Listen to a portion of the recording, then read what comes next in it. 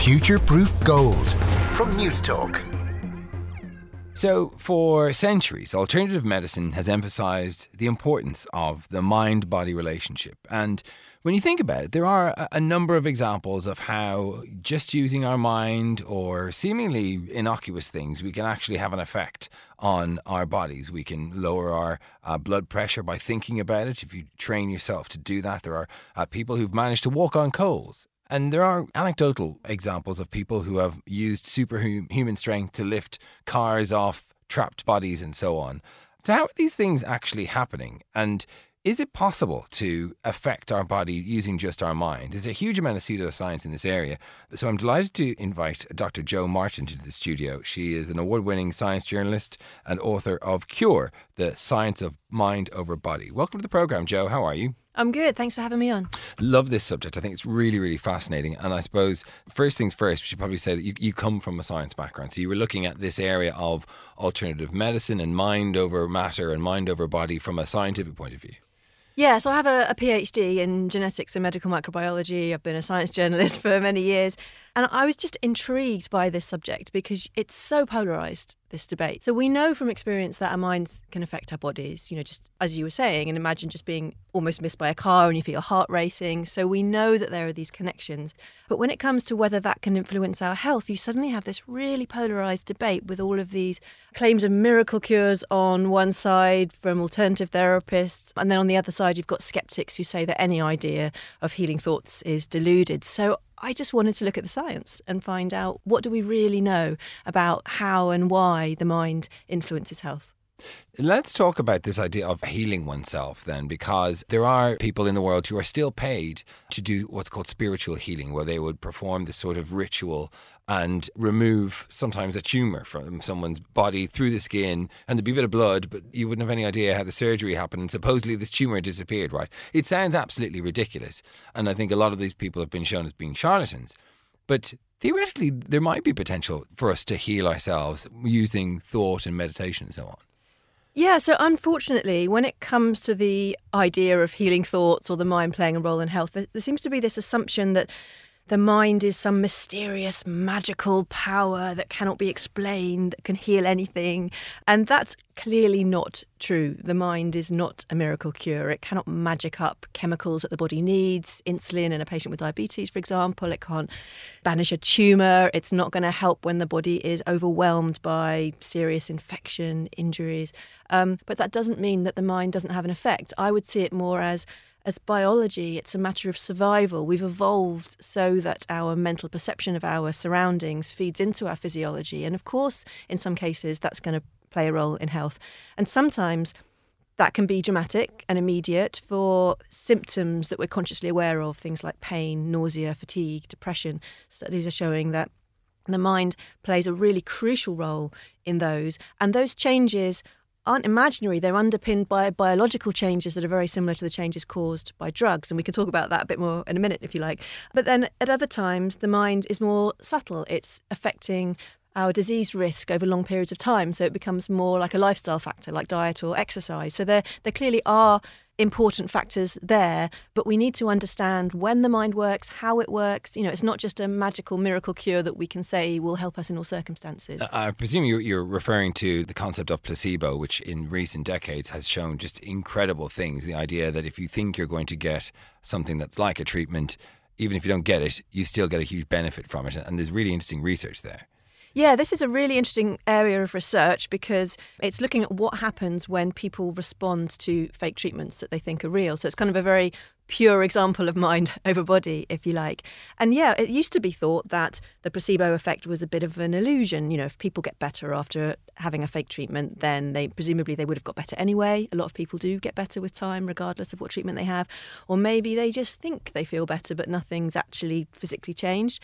But what neuroscientists are finding now is that when people respond to placebo, you have these measurable biological changes similar to those caused by drugs. So to give a few examples, when we respond to a placebo painkiller, there's the release of endorphins in the brain, these natural pain-relieving chemicals that opioid drugs, things like morphine and heroin, are designed to mimic. They bind to the same receptors as endorphins. So if you take a placebo painkiller and your pain is eased, you haven't imagined that. That's a biological change that's happened, the same as you would have got if you'd taken a placebo painkiller. In Parkinson's disease, the symptoms, the problems with movement that patients suffer are because of a lack of the neurotransmitter dopamine. When Parkinson's patients respond to placebo, they get a release in the brain not of endorphins, but of dopamine, as they would with the real drug. They've seen the sort of the clinical effect in terms of the reduced tremor, but they've also measured that right down to the level of single neurons firing in the brain. So they've seen that placebo response at the cellular level. And then in altitude sickness, for example, you know, people at the top of a mountain in low oxygen conditions, you can give them fake oxygen and see a reduction in the levels of chemicals called prostaglandins, which are released in low oxygen conditions and are behind many of the symptoms of altitude sickness. So these are real biological changes that are being triggered by thoughts and beliefs. Wow. So there is a possibility for us to sort of train our bodies, isn't there, in the same way that Pavlov trained his dog? Yeah, absolutely. So with Pavlov's dogs, he trained them to associate being fed with a sort of neutral psychological cue like a light or a sound until eventually they would salivate just in response to the light or the sound. You didn't need to have the meat there anymore. These are called learned associations. And they affect people as well.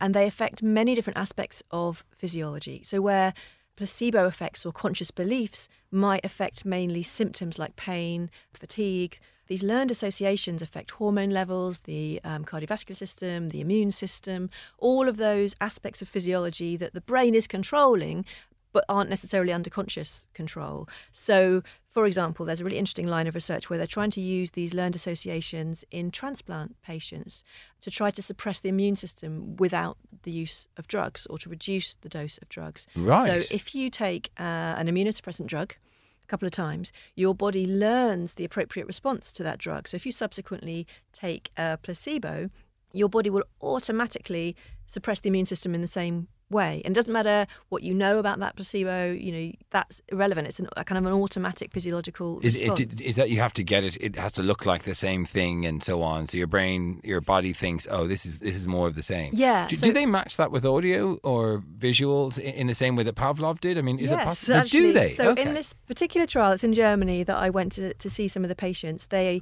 take their immunosuppressant drugs every morning, and what they do is for a few days they take them with this bizarre drink. It's strawberry milk mixed with green food colouring and lavender oil. So I tried it. It's disgusting. So it's very specific. It tastes purple. It looks green. Yeah, it's bittersweet. And also they were encouraged to listen to the same music each time they did this. So one guy that I spoke to listened to Johnny Cash, Help Me, every morning as he did this. So you're creating this sort of sensory situation that your body is associating with that drug. So do that a few times to learn it, and then subsequently the idea is that you drink the drink and listen to the music, and that will suppress the immune system without the drug. And do they know that's what they're doing? Is it conscious placebo, or do the doctors not tell them they're not giving? They know exactly how the trial is working. Yeah, it's a bit like if you think right now about biting into a nice juicy lemon and just imagine swallowing the juice and it going down your throat, and you might start to feel a little tingling at the back of your mouth where your salivary glands are kicking into action. Yeah.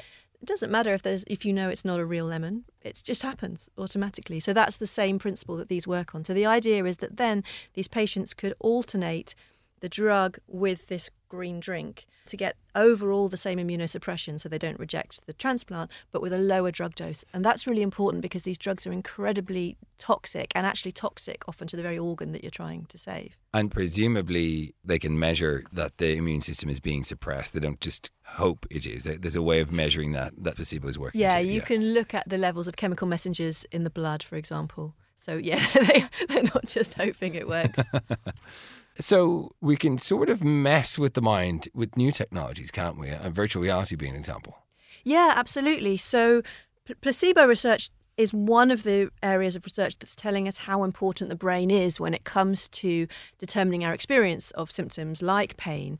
And one lesson from that is that we can start to try and maximise placebo responses when it comes to the drugs that we take. So enhancing positive expectations, increasing the sort of social interaction and care surrounding the drugs that are delivered. But then another way that scientists are going is looking at sort of developing new technologies and approaches that are evidence-based that try and take advantage of the role of the mind in pain. And one of the things that I found really persuasive when researching the book was this virtual reality world that I got to try it. It's called Snow World.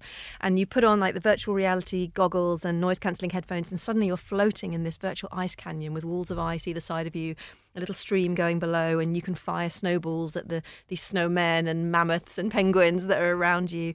And this has been developed to help patients who are undergoing some of the most severe pain in medicine. They're severe burns patients. A lot of them are soldiers who've been injured in explosions in Iraq and Afghanistan.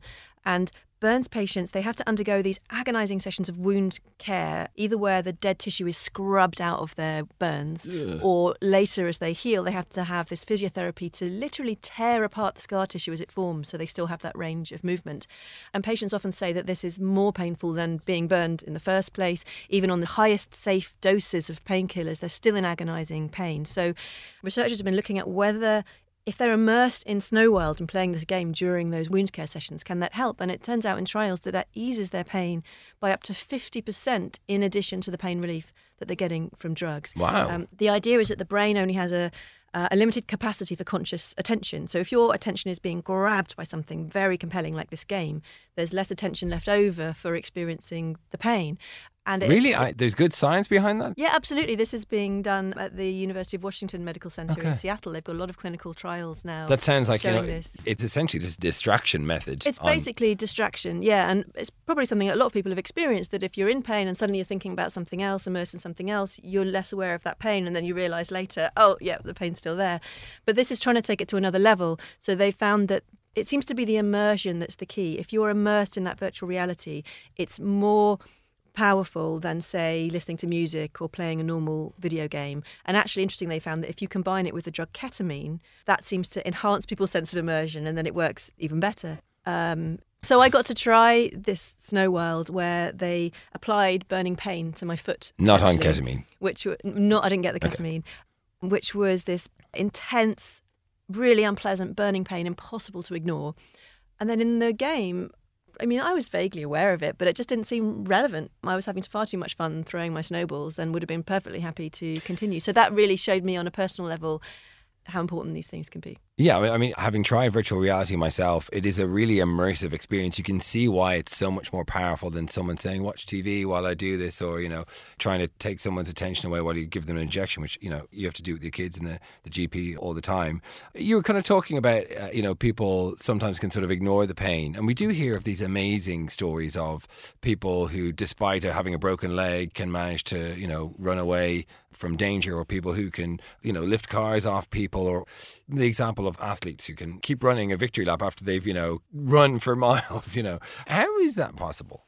Well, this comes down to the similar principle to placebo effects, actually, which is that symptoms that we experience, like pain and fatigue, they're not an inevitable consequence of physical damage to the body, like infection or injury. Like, those things are obviously important, but what scientists are realising is that our mental state, our psychological perception is feeding in. So, we feel pain and fatigue for a reason, right? They've evolved as warning signs. They are there to change our behaviour, to tell us that something is before wrong. we have physical and make damage, us take action to get out of that situation. Pain isn't just there to make us feel miserable. It has this purpose. So as well as the physical signs from the body, also things like temperature and oxygen levels from our environment feed in. When it's hot, you feel more fatigued than usual. In low oxygen conditions, you feel more fatigued than usual.